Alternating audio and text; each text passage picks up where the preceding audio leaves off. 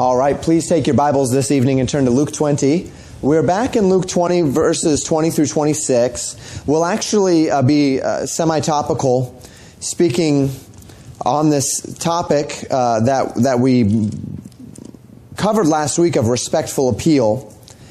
As I preached this message effectively about submission to authority, which is really what it ended up being, we talked about rendering unto Caesar what is Caesar's, but we also spoke on the authorities in our lives as a whole and how we are to submit ourselves to said authorities. It became apparent to me throughout this week that, as I sometimes do when I preach on this, there was a little bit more that needed to be said. The scriptures tell us about the application of this larger principle of justice that we render to every man, woman, institution its due in accordance with their God-given design and rights. There is another layer that we would layer on top of submission, which is important to consider, that I'd like to talk to you about this evening. Please take note, I call it a layer on top of submission because nothing I am going to say this evening ought to be interpreted or understood outside of the principles we talked about last week. Whenever we talk about, as you can see in the title, respectful appeal, respectful resistance, respectful release, respectful is that first word because it is all within the context of biblical submission that I am presenting these thoughts this evening.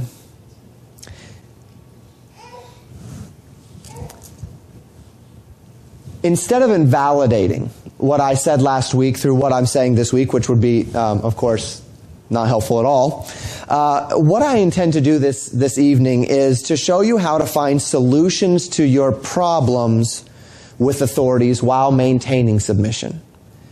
When these methods and strategies fail, submission must be maintained. Better to suffer under submission than to triumph under rebellion.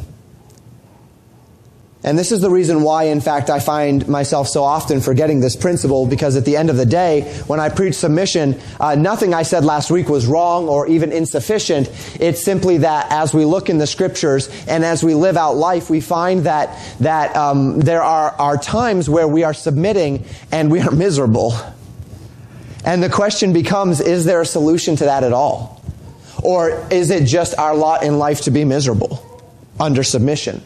And while it is our lot in life to submit, and as I mentioned, better to choose miserable submission than triumphant rebellion.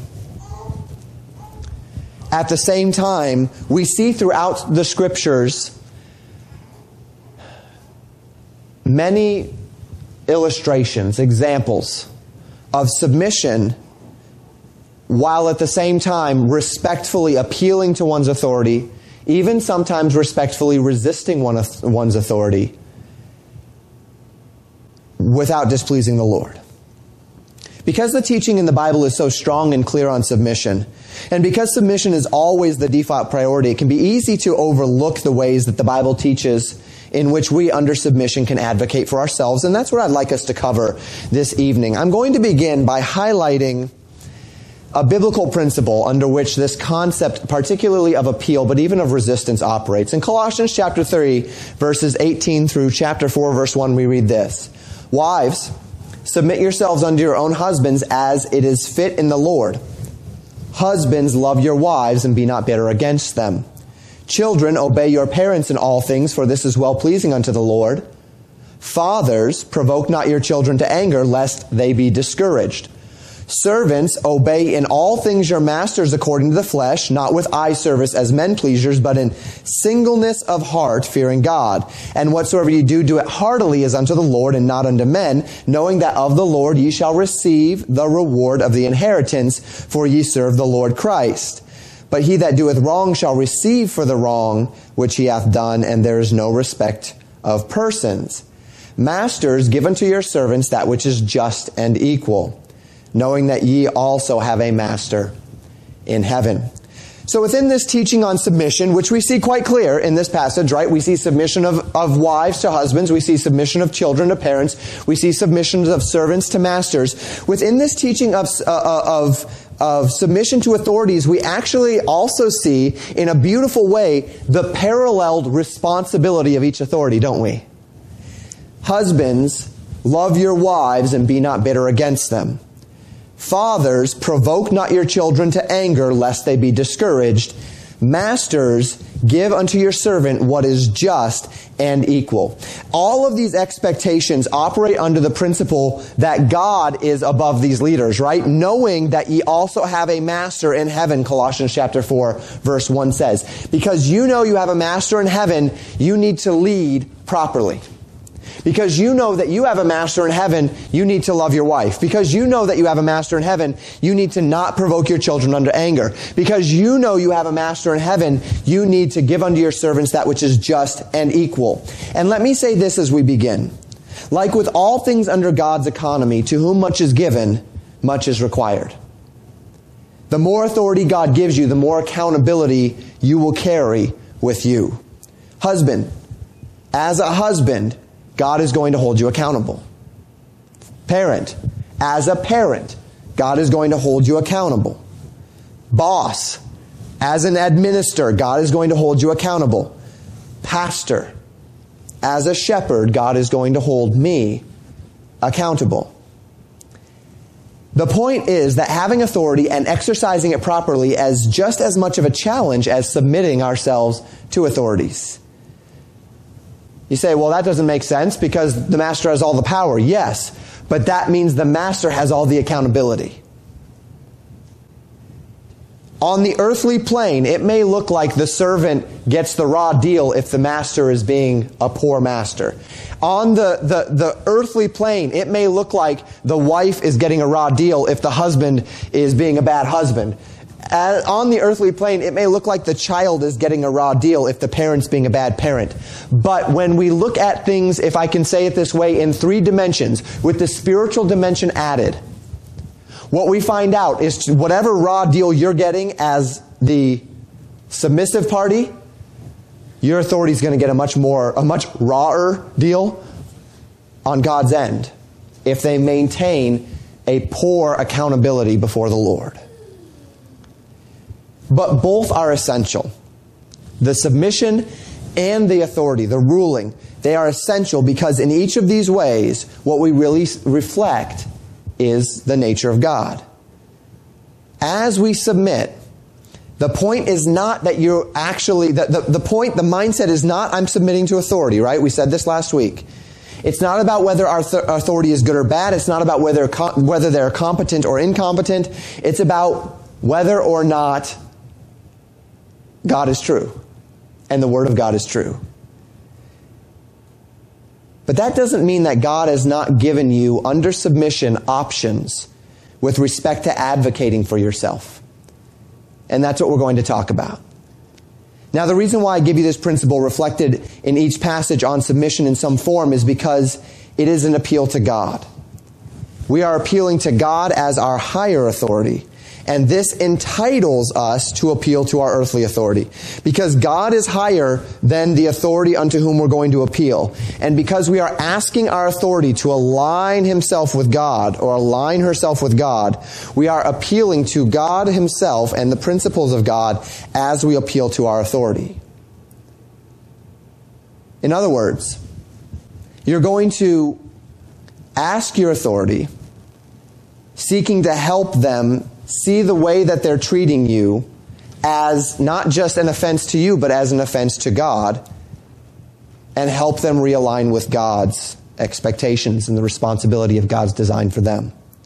Now, this does not mean, especially with unbelieving authorities, that you're going to directly appeal to God's design. In other words, you're not going to go to your unbelieving boss and say, you're offending God, you need to change something, right? That's not going to happen.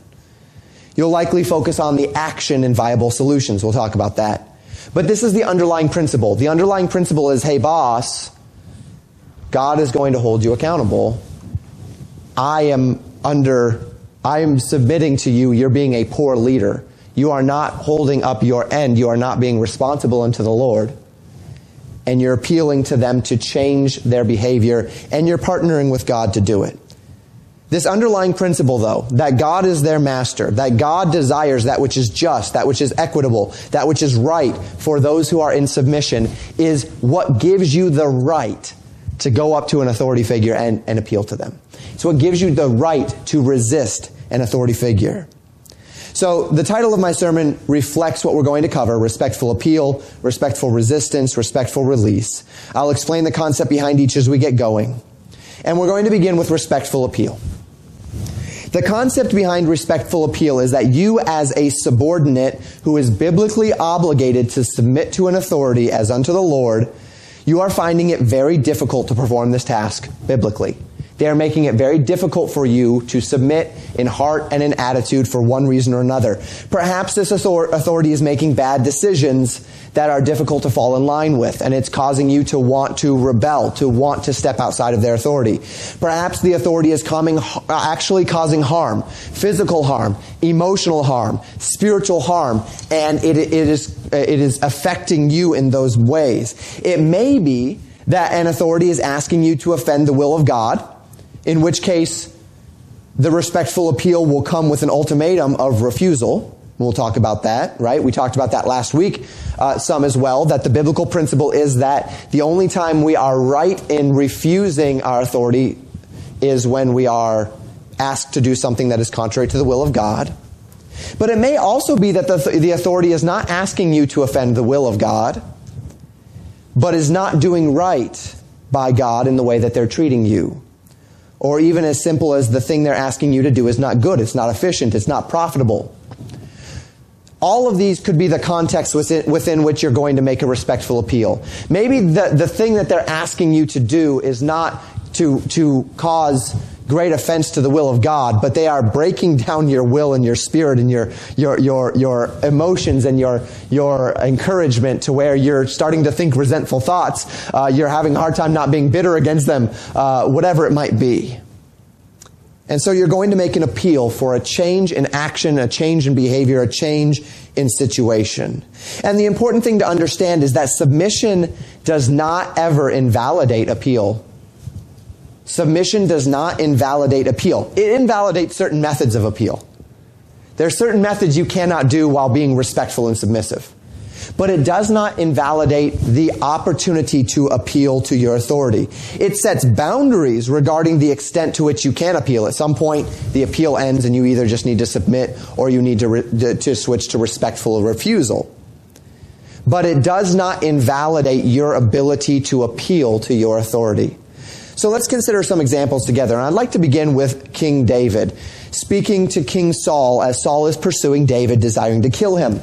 Saul is the king, the Lord's anointed at that point. But David had also been anointed by Samuel to be the next king in Israel. David is a citizen of Israel.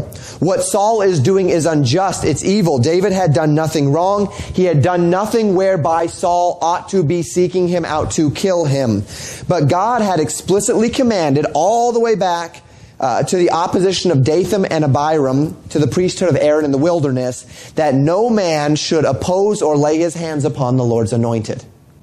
If God has chosen someone, you do not stand against him. You do not lay your hands on him. You do not oppose him. So David is in a tough spot where he knows he's going to be the next king. He desires to do right. He loves the Lord. He wants to submit to the king, but the king wants to kill him. That's a tough spot. How do you submit to someone who wants to kill you if you don't want to die? It's a tough spot. So David's in a bad spot where he wants to be fully submitted to the king without dying. But God did not ask him to die. God did not ask him to physically oppose Saul either. So David flees. He starts running for his life. And in 1 Samuel 24, King Saul enters a cave. And he doesn't know that David and his men are there. While Saul is in the cave, David cuts off a piece of his garment as proof of just how easy it would have been to kill Saul. He intends to use this scrap of cloth to prove he has no ill will towards Saul. We read that even to this extent of threat, David is under conviction. He feels bad about even cutting off the part of his garment. Saul leaves the cave, and once there's a safe distance between David and Saul, David reveals himself. And we pick up here in 1 Samuel 24, verses 8 through 15. The Bible says this: David also arose afterward and went out of the cave and cried after Saul, saying, "My lord the king." And when Saul looked behind him, David stooped with his face to the earth and bowed himself. And David said to Saul, "Wherefore hearest thou men's words, saying, Behold, David seeketh thy hurt?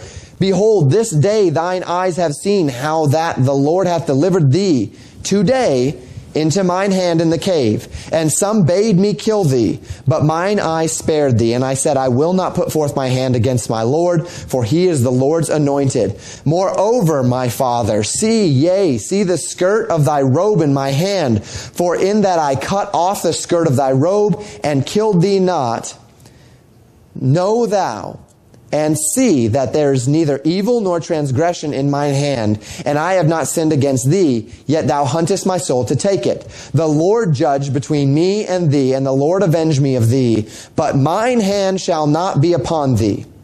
As saith the proverb of the ancients, wickedness proceedeth from the wicked, but mine hand shall not be upon thee. After whom is the king of Israel come out? After whom dost thou pursue? After a dead dog, after a flea. The Lord therefore be judge, and judge between me and thee, and see and plead my cause, and deliver me out of thine hand." There are several principles of appeal which I'd like to consider from this passage of Scripture. First and foremost, notice that David never lost sight of the principle. The lines were drawn in his mind along the lines of God's call to submit. Even when David cut off just the hem of Saul's garment, he immediately felt some conviction that maybe he had gone too far outside of the bounds of submission in just cutting off the hem of his authority's garment, of the garment of the Lord's anointed. He knew that his power over his authority ended at personal appeal and then fleeing for his life. And he could not and would not become rebellious. He would not become rebellious. Second, we see David's appeal began with an obvious show of humility. So he begins with the principle. In his mind, he says, I will not rebel. That is what is in his mind as he goes to approach his authority. I will not rebel. I will not rebel. I will not rebel. That's the mindset. Now notice how he begins his appeal. He begins with a show of humility and submission. He calls out to Saul, my Lord and my King. Not exactly the title of one under whom you plan to rebel. He never intended his words to be taken as a threat to Saul, as an attempt to override Saul's authority, even to cast doubt on Saul's legitimacy. He lowered himself willingly before Saul, not because Saul had earned it. Saul had certainly not earned it. But because God had given Saul this position. Remember this. Let it ever be on your mind that the authorities in place are in place by God. We talked about that extensively last week. Say, no, Pastor, that's not how my authority got in place. They got in place by schmoozing the boss. Right? They got in place by scheming, or by lying, or by nepotism, or by whatever. Fill in the blank. Now, from a temporal perspective, from an earthly perspective, okay, you're right. But let's look at it from a spiritual perspective as well. Can we trust that the Word of God is true, that God is bigger than that? Can you trust that God knew that your authority would be your authority and that God knew you would be under Him? If you can't get there, then this is where you need to park this evening. You can take everything else I'm about to say and just kind of set it on hold and just park at this idea. Can I trust that God ordains my authorities? Can I trust that my parents are not a mistake? Can I trust that my husband is not a mistake? Can I trust my pastor is not a mistake? Can I trust that my government is not a mistake? Can I trust that my boss is not a mistake? Can I trust that? We need to study God's Word, absorb it as a child, like childlike faith. Absorbing the realities of God's working in this world until you can come to the place where you can trust God's sovereignty in this area of your life. Because without this faith, as we discussed last week, submission becomes an exercise rooted in loss and in injustice. Every time I submit, all I see submission as is losing something, is giving something up, is yielding something. Whereas when I can switch my perspective and I can understand submission properly, then submission becomes rooted in faith and in hope of rewards that are to come. So David, as he makes this appeal, he first has the right mindset, and then he verbally places himself under his authority to initiate this conversation. Third, David communicates very clearly. Saul had others talking in his ear about David, didn't he? Other people saying, David wants to overthrow. David is an insurrectionist. We don't know who that might have been. Maybe Doeg. We know Doeg was a pretty bad guy. Maybe it was just the demons in his head. We know Saul struggled with an angry spirit. But Saul was convinced that David was an insurrectionist, that he was not submissive. David needed Saul to know that this was not true. He needed to be on the same page as Saul about these things. Open lines of communication are very important as a part of the leadership and submission relationship. Not every leader is willing to listen. We know that, right? And that's their problem, not your problem. But if they will not listen, let it not be because you are not willing to communicate, but only because they were unwilling to hear. Let me tell you how this plays out as a pastor. I'll give you a personal thing here. There's something wrong in the church. Maybe I'm not doing something well as a pastor. Maybe I'm taking too much upon myself. Maybe I'm overlooking something that needs to be dealt with. There are perceived disagreements on something important. And it's obvious to people. Maybe many people. Maybe just a few people. And they begin to talk about it. And they become discontent. And they're upset. And they're offended. And this spreads to others. And people are talking about this thing, this problem in the church. And you know who never hears about it? The one guy who can do something about it. The pastor doesn't know. He hasn't heard. He doesn't know you're discontent. He doesn't know others are discontent. He doesn't know he said that thing that got people upset. He doesn't know that there are people that are arguing in the church. He doesn't know this. He hasn't heard about this. Now, I'm not saying this is always the case. But what I'm saying is there are scenarios where this is the case. And it seems as though everybody knows. But pastor doesn't know. Nobody told pastor. And all the while, no one has come up to pastor and told him what's going on. And maybe I should see it. I should know. But that doesn't mean I do know or that I do see it. Or maybe there's no way I could possibly know. And then somebody comes up to me and says, Pastor, we're leaving the church. And we're leaving the church because of, and they tell me about this thing that could have been solved, but no one ever told me. And this happens. And what just happened? The proper appeal to authority was never made. Instead, there was a lot of gossip. There was a lot of resentment. There was a lot of anger built up. There was a lot of stewing. There was a lot of bottling. Maybe this stuff never even got out. Maybe someone heard something that I said from behind the pulpit, or something that was done and I didn't realize that it was done, or I didn't realize that it offended someone. And for the next month, 2 months, 3 months, they just bottle it up and they just shove it deeper and deeper, and everything now about pastors offending them. And one day they just throw up their hands and say, Pastor, we're out of here. And it could have been dealt with a simple, I'm sorry, if I'd have just known what the problem was. Communication. So important. Maybe as a husband and wife you've dealt with this. Maybe as a boss and an employee you've dealt with this. Maybe as maybe with the government in some degree you've dealt with this. Look, if you don't tell somebody something is wrong, how can they know that something is wrong? And if they don't know something is wrong, how can they fix it? Now, if they know something is wrong, of course, then it's their problem, right? It's their problem. You've let them know. This is between them and the Lord. But I'm talking about here communicating. Communicate clearly. If an authority doesn't know what's really going on, how can he be a help in bringing about a solution? So David opened up communication here. He made sure they were on the same page. Saul, you have had people telling you that I am against you. Let me clear this up for you. I'm not.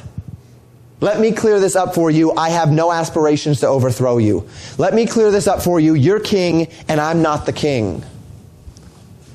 Don't listen to all the gossip, king. This is me communicating with you directly. David made it clear that he is not Saul's enemy. That his intention is not rebellion. Look, if you're going to appeal to an authority, make it very clear that you're coming under submission. Make it very clear your intent is not to rebel, but that they are making it difficult for you to submit.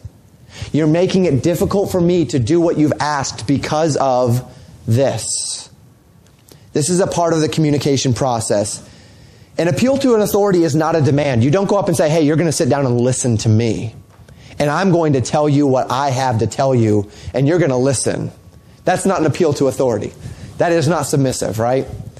1 Timothy 5:1 tells us this.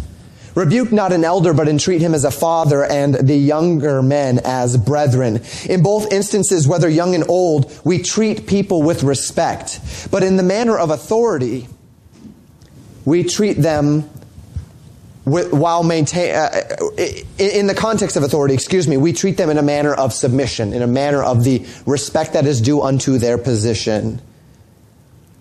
And we let our authority know that our appeal is not intended to be a challenge to them. It's not intended to be a challenge to their authority, to their methods, to their expectations. We're not coming with demands or accusations. We are entreating them for mercy, for a change, for an alteration of something. And this is important because as a subordinate, your power to appeal is rooted in your testimony of submission. Your testimony of submission validates the spirit of your appeal. This is why it's important to submit at all times. If I am a rebel, and then I go up and attempt to appeal to my submissive nature and submissively appeal to an authority, they're going to see it as a challenge by virtue of your testimony. No matter how submissive you try to be in your appeal, if you are regularly rebelling against them, there's no way an appeal is going to be seen as submissive. It's going to be seen as a challenge. But if you live out submission, and then you come with an appeal, your authority says, look, I know this person. They submit. They are not looking to cause trouble. And then you come to them in a submissive manner, and that's going to help. If you have that regular testimony of submission, that appeal will have greater spiritual weight. Again, you say, Pastor, you don't know my boss. It's not going to help if I come submissively. But God knows your boss. And remember, we're playing this game not just on a physical plane. We're playing with God on this, right? God is a part of this process. If I do it His way, can I trust that God can then lend His power to help my appeal? To lend His power behind my appeal? A final element in this passage is David appealing for justice. He appeals to God to judge between the two. He asks for favor. He asks for justice. Now, in this example, David's authority was wronging him. In other examples we might think of, we're not being wronged. We may just need something, desire something, seek a slight alteration. We'll talk more about that in a moment. But David appealed to justice. And if not the justice of his immediate authority, then the justice of God. In other words, he's saying, King, you are wronging me. This is wrong. And I'm appealing to you for change because if you don't change, then God's going to start dealing with you. I'll appeal to God. And by the way, if you're dealing with a God-fearing authority, a parent or a husband or a pastor, you saying something is wrong and I'm appealing to God should scare them. Because if I am wronging a subordinate, and that subordinate, and I know that I'm wronging a subordinate, and that subordinate is appealing to God, and because I'm not doing anything, God's going to start working on me as the authority and start chastening me. And so that matters. Say, Pastor, my boss is an unbeliever. Me going up and saying God's going to judge you isn't going to do much for them other than make them not like me more. The government isn't going to care about God. These things are true, but remember, we're studying principles here, right? The principle is this: appeal to them for what is right. If your boss is mistreating you, he may not know God, but he knows right and wrong. God has built that in. It's His moral compass. So you appeal to that. You appeal to that. You appeal to decency, morality, humanity. You appeal to your faith if the person is a believer. You appeal to your faith, something you cannot do in good conscience. You go up to an unbelieving boss and say, excuse me, you're asking me to do something and my conscience is offended at the end of the day. I can't keep a clear conscience between me and my God, and you appeal to them on that level. You can do that. You don't have to appeal to their faith, but you can appeal to yours. If you're leaving work with a wounded spirit, tell him so. If your husband is causing you shame or sorrow or exhaustion, tell him so, submissively. You have already made it clear that you're under his authority, right? That's a previous step. You've made it clear that you're under his authority. You've made it clear that your authority is your authority. Now tell them what is wrong. Be clear, be communicative, make sure he understands, and then leave it with God to do the work on your authority. Because God is there, and he's watching, and he cares. And remember what we said last week. Where you do what is right, God is then free to work on your authority. If you live in rebellion, then God is going to work on you. He'll be resisting you. If you're under submission, then he can resist and chasten your authority. Can you trust that if you've done things the right way, God is on your side, that he is advocating for you? Pastor, that'll never work. Okay. Perhaps that's what Mordecai thought too. At least for a moment, when the king of Persia had decreed a death sentence upon all the Jews in the land. The king himself was unable to undo the command because it was a command by the Medes and the Persians. Mordecai is mourning for the death of his entire ethnicity. And he asks his niece, Hadassah, Esther, who is queen, to go in and to make an appeal to her authority. Just the entrance into that throne room might mean death for her. And so what does she ask? She tells Mordecai, tell everyone you know, tell the entire Jewish community to pray and to beg God. And once you're all prayed up, I will go in and I will make this respectful appeal. And so they pray and they pray and they pray. And when she steps into that throne room, if that scepter does not lift, she's dead. And yet, she's not trusting in her outward appeal to win the king here. She's trusting in God to give her the favor necessary to make this appeal. So she enters in. The king says, what would you like? She says, come to a feast with me. So she invites him to a feast. She holds 3 feasts in the king's honor. Take note, this is not flattery, this is honor. This is her showing submission. This is her positioning herself to make an appeal. She is submitting, honoring, doing everything she can to make this authority understand his position and her position before she makes her appeal. All of this done in faith. The whole time, Mordecai and the families of the Jews are begging God for mercy, are asking God to prepare the king's heart for the appeal. You see, this is not just between me and my authority. This is between me, my authority, and God. God is working on the heart of your authority, but they're an unbeliever. When has that ever made a difference to God?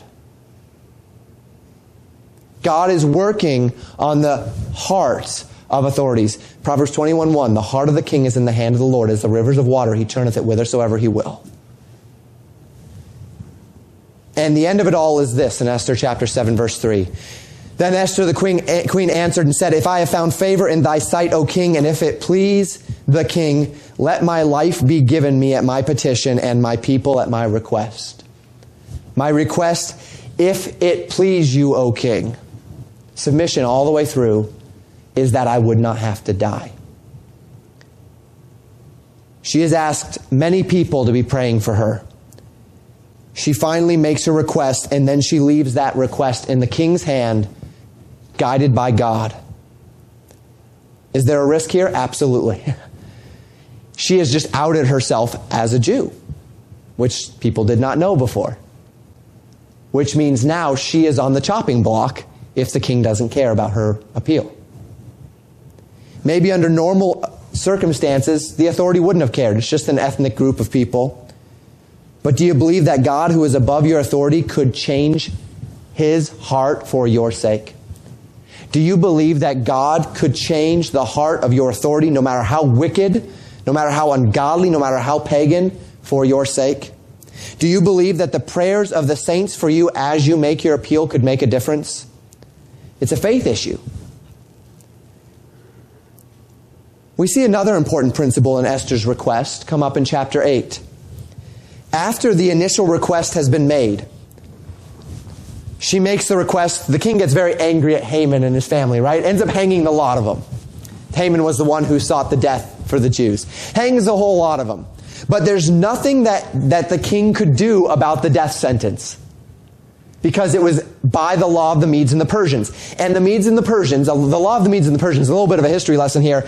That means that when the king decreed it, he was decreeing it as the God of his people. And the king could not be wrong. Literally by law, the king could not be wrong when he set his seal on something. So he could not just tell the people, I've changed my mind on this, because that would question his authority and his deity.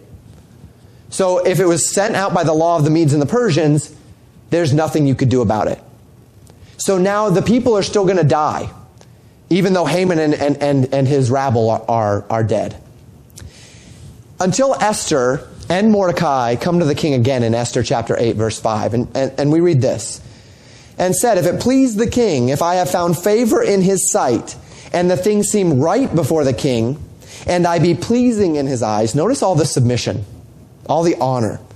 Let it be written to reverse the letters devised by Haman, the son of Hammedatha, the Agagite, which he wrote to destroy the Jews, which are in all the king's provinces. Now again, this was a law in the Medes and the Persians. So what the king allows is he says, what I'm going to do is I'm going to write a second law, and the law is this, that every Jew in the nation has the right to defend himself with impunity, without being punished. And by the way, we're going to support this. So now the Jewish population has the right to defend themselves and has the right to do so at the king's commission. So no one's going to succeed in destroying the Jewish people at this point. So he wrote a second law that effectively combated the first law. It's very important here what we see, though. Did you notice that Esther did not just make an appeal for her king for mercy? She also offered him a solution to the problem. This can be a very powerful thing.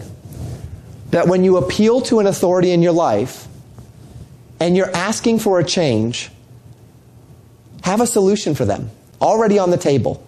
Something that might benefit them and something that will help you. Give them a solution to the problem and give them a way to maintain a strong leadership and to make a choice in your favor without heaping on them the responsibility of now thinking of some way to please you. I've already given you a solution. They may accept it, they may not, but have some solutions ready. Now, much more could be said. We could go to the example of Abigail and David, which I preached about from 1 Samuel 25. I already preached respectful appeal from that passage before. It's probably a year and a half, 2 years ago. I encourage you, 1 Samuel 25, to go back and listen to that one if you'd like. We could talk more about Daniel in Daniel chapter 1 and 2, where Daniel did not appeal to the king directly. He appealed to a proper authority. We'll talk more about that in a minute. We could go to more about Shadrach, Meshach, and Abednego in Daniel 4. We talked about them last week. We could talk about Paul and the Sanhedrin in Acts chapter 23. All different times where we see this concept of appeal. But in David, we see a helpful and I would say sufficient set of principles to guide us through this process. And let me boil them down here to a list for you. Respectful appeal.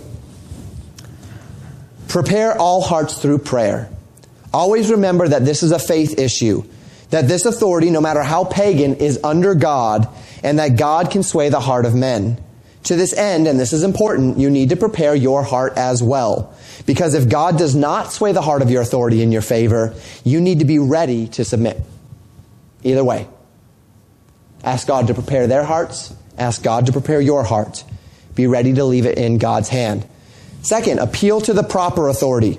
David went to Saul because David was a leader in Israel and Saul was the next authority. Esther went to the king because Esther was queen. She appealed to her next authority. Daniel, as I just mentioned, did not appeal to the king directly. He appealed to the prince of the eunuchs, who then appealed to the king because that was his chain of authority. Always go through a proper chain of authority. Don't go over the heads of your rightful authority to avoid conflict, because that's just going to create a lot more conflict. Don't go over people's heads if you don't have the right, unless they're the one doing wrong and you need to appeal to a higher authority. Trust the Lord, appeal to the proper person, and trust that God can get their heart right and prepare their heart. Number 3, plan the timing of the appeal. Esther made sure the king was properly positioned for this appeal. She had been, and this sounds a little carnal, but she'd been buttering him up for a little while now. She'd been setting him at ease and making him know how much she meant to him and the honor that he had in her eyes. She spent a significant amount of time and effort to make that happen. Now, you may not always be able to do this, but anytime you can, do it. That means that if you want to appeal to your husband, make sure you're not appealing to him on an empty stomach. It's just not a good idea. Make sure he's coming home from work. He closes the door and all of a sudden, I've got to talk to you. Not a good time. Not a good time to make your respectful appeal. It's just not. Plan it out. Feed him. Let him rest a little bit. Let him settle down from the day. Then make your appeal. Maybe wait till the weekend. Let him get a little bit of rest first. Let him get some sleep if you need to. Plan your appeal properly. It can matter. If you want to appeal to your boss, don't do it during the yearly audit. If you want to appeal to your pastor, don't come to him on a Sunday afternoon, please. Even a Saturday night, not a good time to appeal to your pastor. There's a lot on a pastor's mind from Saturday night to the end of a Sunday night service. It's just not a good time to go up to him and tell him all the problems in the church. Plan the timing of your appeal. Number 4, establish submission and elevate your authority. Make the lines clear between you and your authority. Don't come in a threatening manner, an aggressive manner. Don't come with ultimatums. Don't come in a frustrated tone. You're not making demands. You're not expecting special treatment. You know that you're under his authority. You know that you must be submissive. You already intend to be submissive. You're informing an authority of a need or a problem, knowing full well that you are, if I can put it this way, at their mercy. And if this sounds very humbling to you and that ruffles your feathers a little bit, well, that means you're human. Congratulations. But I remind you, God resisteth the proud, but giveth grace to the humble. Before honor, Proverbs 15:33 says, Proverbs 18:12 says, is humility. We've had various little sayings recently. One of my big ones has been, faith always precedes blessing. That's been a big one lately. Another one is faith anticipates works. We had that one a few weeks ago. Let's add a third one. Humility precedes honor. Humility precedes honor. Number 5, make a clear and comprehensive appeal. As David did, this means you open the lines of communication. You leave no room for assumptions. Assumptions are the death of communication and relationships. Husbands, wives, write it down. Assumptions are the death of relationships and communication.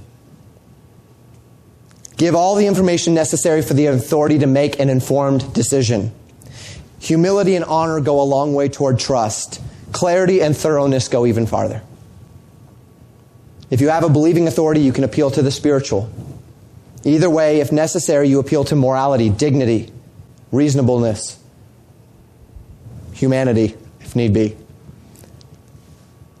And then finally, come with viable solutions. If the appeal warrants it, offer a solution to the problem. Give your authority a reasonable solution, and more often than not, they'll be reasonable in desiring to fix the problem. Then you leave it in God's hands and you trust him to make up the difference, determined to submit to your authority, whatever the outcome is. You pray, you pray, you pray, you pray, you pray. Pray, pray, pray. Ask others to pray. Talk to others. Get them to pray. Pray for your authority. When an authority in your life is in the wrong, respectful appeal is your first option. It allows the authority to access the blessings of God that come when they do right by their subordinates. And it gives the Holy Spirit of God maximum freedom to work within the heart of your authority on your behalf. This is the best place to start. Now we're going to move on to our second point. We spoke last week about resistance. That resistance is appropriate under one condition. That being when your authority asks you to do something that is opposed to the will of God. Something that is explicitly unbiblical, something that will offend your conscience, something that will put you in a dangerous position or a position which is not comfortable biblically, or something that will cause you to offend a higher authority. Such as if a boss asked you to do something that your parent or your husband, a higher tier of authority, asked you not to do. And if you've attempted in these cases to respectfully appeal without success, when there is a deeper problem, that means you are breaching the will of God or you're breaching a biblical principle and you just cannot move forward in a clear conscience, The next step is to respectfully resist. As with respectful appeal, respectful resistance always has an eye toward God. You are doing this for the Lord's sake, not your own. You may benefit, you may not. Respectful resistance can sometimes mean bad things for you. But that isn't really the issue here, because the issue is pleasing the Lord. As we mentioned last week, it's important that you search your own heart, that you search the principles of Scripture, and that you make sure that you are on the proper side of it. You make sure that the resistance is appropriate. Because if not, the Lord will begin to resist you. Last time we were together, we considered a few of these scenarios. We considered Shadrach, Meshach, and Abednego in Daniel 3, the fiery furnace and their determination to obey the Lord. We considered Mordecai and Esther a little bit and his refusal to bow. We considered just briefly Acts chapter 5 and their refusal to stop preaching the gospel of Jesus Christ. In this, we considered elements of respectful appeal. That you resist motivated by faith and loyalty to a higher authority, not for your own benefit or for some ulterior motive. We spoke of being ready to suffer the consequences for these actions, which in certain places, times, and circumstances can mean suffering, can even mean death. In our time, the consequences are often less severe. We established all of this in principle last time we were together. But here's how I want to amplify this principle this evening, and just briefly. In Daniel 6, we read of a law established by Darius the Mede. We talked about it in Sunday school this morning. That demanded that for 30 days, no one could make a petition to anyone in prayer but to the king. Like with Mordecai, Shadrach, Meshach, Abednego, this was a law that Daniel simply could not obey. We do not read of a respectful appeal in this instance. We don't read of Daniel ever going up to the king and saying, King, could I have an exception? Maybe he did, maybe he didn't. We don't know. Only that Daniel did not stop praying. He continued his prayers 3 times a day to his God. In this case, we find the consequences to be that Daniel was given the death sentence and thrown into a den of lions to be destroyed. However, as we've seen time and again, God protected his own, closed the mouth of the lions so that they could not harm him. And what I'd like for us to do is to observe the end of this with me, the end of this account. Daniel chapter 6, verses 19 through 22, the Bible says this, Then the king arose very early in the morning and went in haste unto the den of lions. And when he came into the den, he cried with a lamentable voice unto Daniel. And the king spake and said unto Daniel, O Daniel, servant of the living God, is thy God whom thou servest continually, able to deliver thee from the lions? Then said Daniel unto the king, notice Daniel's response here. O king, live forever. My God has sent his angels and has shut the lion's mouth, that they have not hurt me, for as much as before him innocency was found in me, and also before thee, O king, have I done no hurt. I would like to highlight a few important principles we find in this text. First, understand that Daniel's resistance was never about his authority. It was about what his authority had asked of him. Daniel did not ever leave his state of submission in his resistance. You realize that? Daniel never stopped submitting to Darius. He just didn't do this one thing Darius asked him to do because it was contrary to a higher authority, to God. The next day when the king came to seek Daniel, what were the first words out of Daniel's mouth? O king, live forever. That does not sound like the words of a rebel, of a revolutionary. O king, live forever. Daniel's resistance was not about him not liking the king or disagreeing with the king. Well, this is just a pagan king. Now I'm going to show him. God didn't let me get eaten by these lions. Now we'll see how the king reacts. Now the king has to humble himself before me. Nothing like that. Nothing like that. Daniel resisted the command that would cause him to sin, that would cause him to dishonor his God. But he did so while maintaining the utmost loyalty possible to the authority that God had placed over him. Isn't that incredible? That he was submissively resistant, respectfully resistant. It seems contradictory, but it is not. I can simultaneously submit to someone and resist their unbiblical request. So your boss says, go do this. And you say, sir, you're my boss. I would love to do what you tell me to do, but I cannot do this because it's dishonest. But I cannot do this because it's inappropriate. But I cannot do this because my husband, my father, said, I may not do that. I may not go there. I may not do this thing. I will do other things. Again, provide for them a solution. I'll do something else for you, but I cannot do that. Same with fathers, same with husbands, same with government. I can respectfully and lovingly tell someone that I'm not going to do as they ask. But always, always, always root your resistance in your need to please the Lord. Not because I don't like what you've told me, but because I cannot do this in good conscience. You're still my authority. I will submit to everything that you can ask me to do that is within the realm of God's law and justice and expectations. But I cannot do this thing. I cannot do this thing. We don't resist because he's a sinful person, our authority. We don't resist because our authority does sinful things. We don't resist our authority. We resist what he's asking me to do. We resist the sinful things when he would ask us to be brought into his sin or something to that effect. Too often as Christians, we go one way or another. We either don't resist at all, even when asked to do something unbiblical or to offend our conscience, because we feel compelled to submit where perhaps we should not, or in our zeal to do what is right, we begin to see our authority as the enemy rather than simply their policies and requests, because they're pagans, we don't like them anyway, whatever it might be. So we begin to resist the person rather than the policy. We work up an animosity toward the people, and that stirs up in my heart rebellion, where I begin to resist things that aren't even unbiblical just because I've stopped liking that person, and they would dare ask me to do something unbiblical. They would dare. If I may put it this way, that we might understand it better, oftentimes we begin to hate the sinner rather than just the sin. And that's a dangerous place to be. Daniel makes a distinction here. He's able to divide the king that gave the command from the command that the king gave. Now in Daniel 6 it's a little easier because we know the king's advisors were behind this whole thing, right? But it doesn't matter. Shadrach, Meshach, and Abednego were in the same place. They said, King, we cannot do this thing you would ask of us. He says, I'll throw you in the furnace. He says, I'm sorry. It doesn't matter if you throw me in the furnace. I cannot do this thing. They were respectful. They were not they weren't rebels. They just couldn't do this thing. We just can't do this thing, King. Daniel was able to maintain a spirit of submission to the king, though he resisted the king's command. And apart from that particular command, Daniel kept his submission in place. Your boss, your husband, your pastor, God forbid, may ask you to do something unbiblical. Can you see the path to respectfully resist your authority without rebelling against him? Without having rebellion in your heart? Can you see the path to maintain your loyalty to God's call for submission while resisting the request that would ask you to offend God's will and God's word? If you can find that balance, you will please the Lord.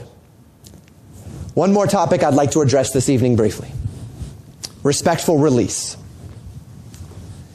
When you're under the authority of someone who is not leading well and you're facing difficult consequences for this poor leadership, and this is not an easy thing, and you are wounded and you are weary and you are fighting the good fight, but it isn't easy, and you're spending nights in tears of sorrow and you're tired, it's important both spiritually and physically that you're able to release this. If you don't release it, it can easily become bitterness. But here's the thing. Gossip is not respectful. Personal attacks against someone's character is not respectful. And so often we think that if we tell anyone what's going on, what we're going through, that we're bad-mouthing our authority. But just as you can resist an authority while maintaining a heart of submission, it is possible to release your spiritual and emotional burdens while maintaining a heart of submission. The primary means of doing this is by pouring out our hearts to the Lord. David would regularly do this, right? Psalm 142, 1 and 2, Maskil of David, a prayer when he was in the cave. I cried unto the Lord with my voice unto the Lord did I make my supplication. I poured out my complaint before him. I showed before him my trouble. Psalm 102, verse 1, a prayer of the afflicted when he is overwhelmed and pours out his complaint before the Lord. Hear my prayer, O Lord, and let my cry come unto thee. There are many men and women who in faith bear burdens of poor authorities, unjust authorities, or even evil authorities, and they pour out their complaints before the Lord, and we know the Lord hears us. And the Lord gives us consolation. But the scriptures take it one step further. Sometimes the human spirit just needs another ear, a friend of consolation in a time of grief. And the question is telling somebody else about my authority's shortcomings and my struggles of submission incompatible with said submission? Can I express to another person my grief and my sorrow and my burdens regarding my authorities without disrespecting them? Can I maintain submission while acknowledging the faults of my boss or my father or my husband or my pastor? And the answer to this question, I believe, is yes. And I'd like to show you some of the principles of Scripture that help us with this. Primarily, it is this. Many of the troubles in our lives come from authorities. And we are exhorted all throughout the New Testament to bear each other's burdens. Romans chapter 12, verses 10 through 15. Be kindly affectioned one to another in brotherly love and honor preferring one another, not slothful in business, fervent in spirit, serving the Lord, rejoicing in hope, patient in tribulation, continuing instant in prayer, distributing to the necessity of the saints, given to hospitality. Bless them which persecute you, bless and curse not, rejoice with them that do rejoice, weep with them that weep. We're called in this passage to function as a body, each using our particular gifts for the betterment of the whole. We're called to rejoice with them that rejoice, to weep with them that weep. How can we carry burdens for each other if we aren't allowed to share them? Galatians 6, 1 and 2. Brethren, if a man be overtaken in a fault, ye which are spiritual restore such an one in the spirit of meekness, considering thyself, lest thou also be tempted. Bear ye one another's burdens, and so fulfill the law of Christ. Here we see a man that's overtaken by sin. We're called to restore that man when he's overtaken in a fault. How can we help a man bear a burden if we don't know what these burdens are? James 5:16, confess your faults one to another, pray one for another that ye may be healed. The effectual fervent prayer of a righteous man availeth much. We are called to confess our faults, to pray for one another. How can we pray for one another if we don't know each other's needs? Is a bad boss a need? It is. Can I tell someone I have a bad boss? Can someone be praying for me and my bad boss if they don't know that I have a bad boss? Could Esther and Mordecai appeal to God's people in prayer if they couldn't share their burdens? All of these commands unto mutual accountability and comfort have one thing in common: humility. We don't share and bear each other's burdens for the sake of judging one another or for the sake of gossiping.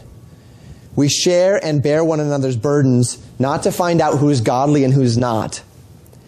We share and bear our burdens so that we can help one another through them. So that we can help one another through them. Have you ever gone running and you have been running and you've been running by yourself, and then one day someone asks if they can run with you, and you found that running with someone is actually significantly easier than running alone? That having someone to keep pace with you, that having someone to push you, that you're both saying, I'm exhausted, but I don't want to be the one to quit, so nobody quits. Idea. Having someone just saying, come on, keep up, keep doing it, you can do it. A camaraderie where people are stronger together than apart. Just having someone behind you giving you a hug and saying you can get through it can be so helpful. You don't have to bear burdens alone. When in this spirit we come, when in this spirit you go to a mentor, you go to a brother or sister in Christ, you're not gossiping to everybody, but you're going to someone and saying, I have an authority. I need you to be praying with me that the Lord might change their heart. I need you to be helping me, keep me accountable, praying for me, praying with me that I can maintain submission. And they come up to you and they give you a hug and they say, hey, I've been praying for you. I know it's hard. Keep up the good fight. When this spirit exists, what could be a chance to disrespect and dishonor an authority for his or her faults can instead become a chance to be renewed in my determination to honor them. My determination to honor them. To honor my father is not to regard or to reflect upon him as faultless. To acknowledge a fault of my father is not to fail to respect him. To tell a brother in Christ that my father is causing me grief in some way, shape, or form, not to tear him down, not to gossip, not in anger, but rather to ask that fellow believer to help me bear this burden with endurance and joy, is one of the great privileges of being a part of the family of God. To go to a person or a group of people who will allow you to share your burdens and encourage you in your efforts to submit, encourage you in your efforts to honor them, is a blessing found only among the people of God. In a world of people who, hearing the plight of the suffering submissive, would rather call you to say, look, just come out from underneath that authority, just rebel. You have the privilege of being among a group of people who, knowing the Word of God and desiring you to keep it, can hear of your plight and urge you unto deeper heights of submission. Deeper heights. Deeper depths. Let's not be confusing here. But you cannot benefit from such a resource if you are not willing to release. How do you do it properly?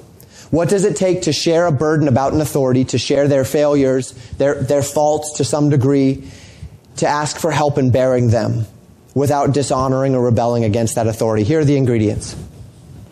A heart determined to submit. The difference between gossiping, tearing down an authority, and sharing a burden of submission begins with humility. The heart which is right with their authority is a heart which desires to submit, even if they're failing in their capacity to do so. They're tired. You are at your wit's end. You are struggling to submit. Find someone who can encourage you. Find someone who loves the Lord to come alongside of you and help you fight this battle. When you desperately desire to please the Lord before your authority, but submission is wearing you down, making you angry, causing you to lash out, leaving you feeling spiritually drained, you need help. You need an ear to hear. You need someone to love you, to give you doctrine, to build you back up. Number 2, have a heart determined to forgive. When you're bearing the burdens of submission to a bad authority, it's important to be determined to forgive. You're experiencing an offense which you may feel every moment of the day, or every day you work, or every day you go to school. We've spoken extensively in our services about forgiveness. The lack of forgiveness for these offenses will mean bitterness, anger, and resentment, and it will short-circuit any capacity that you have to submit. With a heart in this condition, it really is impossible to submit properly. If you're going to share your burden without dishonoring your authority, you must be determined not only to submit, but ready to release, ready to forgive. Number 3, a heart determined to endure. The only reason why you would ever share this burden is to ask others to help you bear it. Now, as I say this, let me say something else as well. There are times when you need to appeal to a higher authority for discipline. If a husband or a parent is doing something wrong and you are under this burden, there is a time where you can, if you're a part of a church, appeal to the church leadership. You can do that. Your church, your parents are under the authority of your church, of your pastor. You can appeal to church leadership. If a boss is doing something wrong and you are under a burden, there is a time to appeal to his boss. Or there's a time perhaps to appeal to the government if laws are being broken. There's a time for that.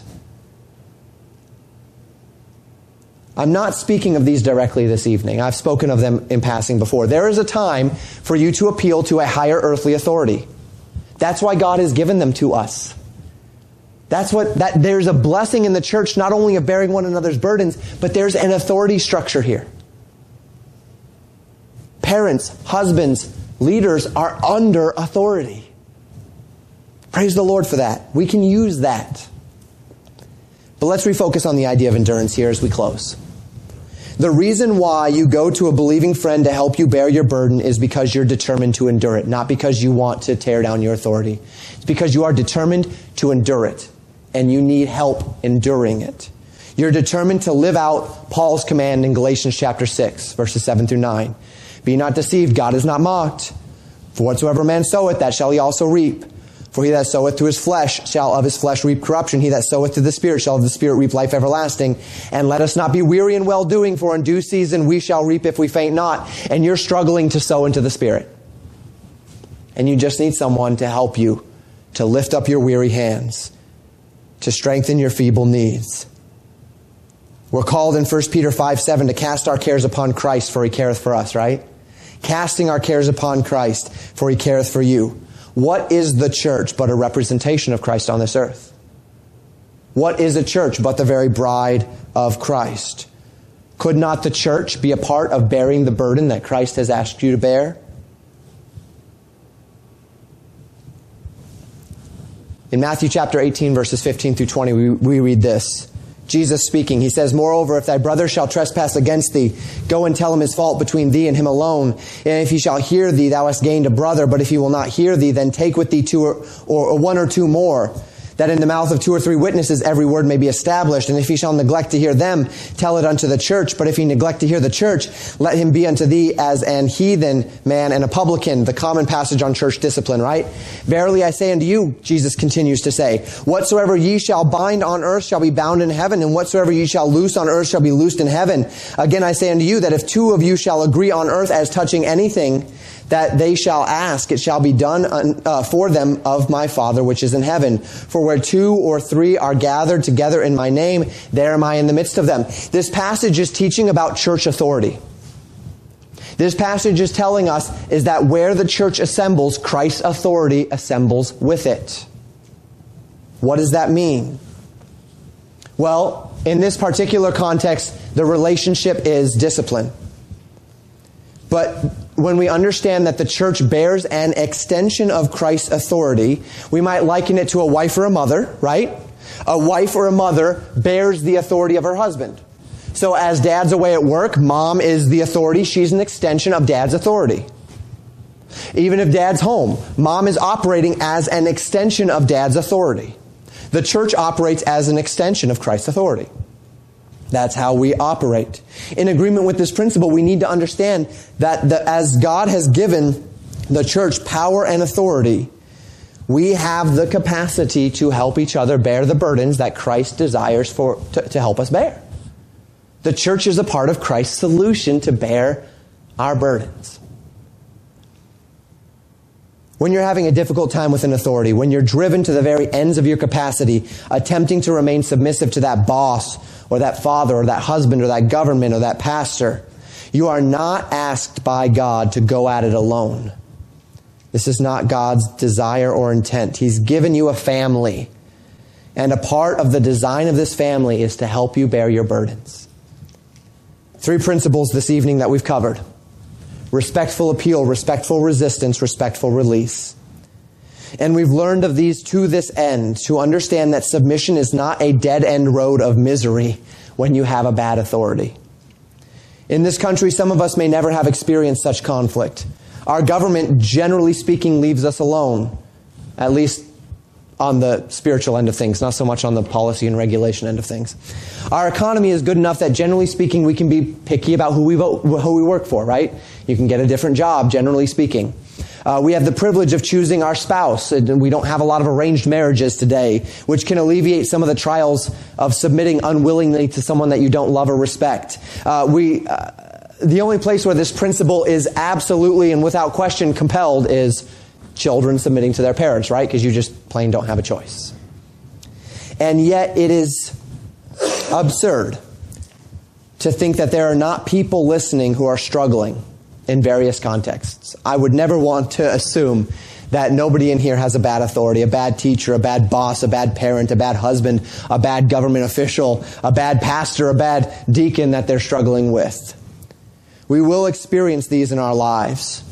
The intent of this message is to give us the tools to manage these situations properly. Nothing I said last week about the necessity of submission goes away. It's all there. This is built on top of that. But we have options. There are tools that God has set in place to help us alleviate the burdens of a bad authority. And it begins with respectful appeal. Asking them to allow us the freedom to do what is right, or to do what is easier, or to relieve the burden on us.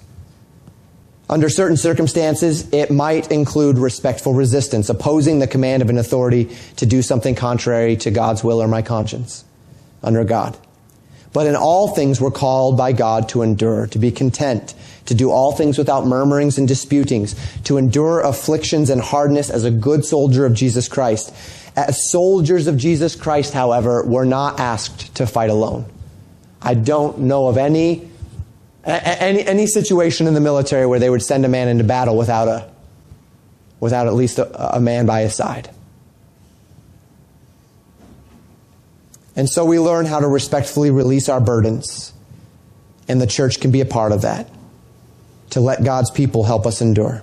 May God help us use these principles in our lives to better relate to our authorities and to better relate to our duties to submit to those authorities under God.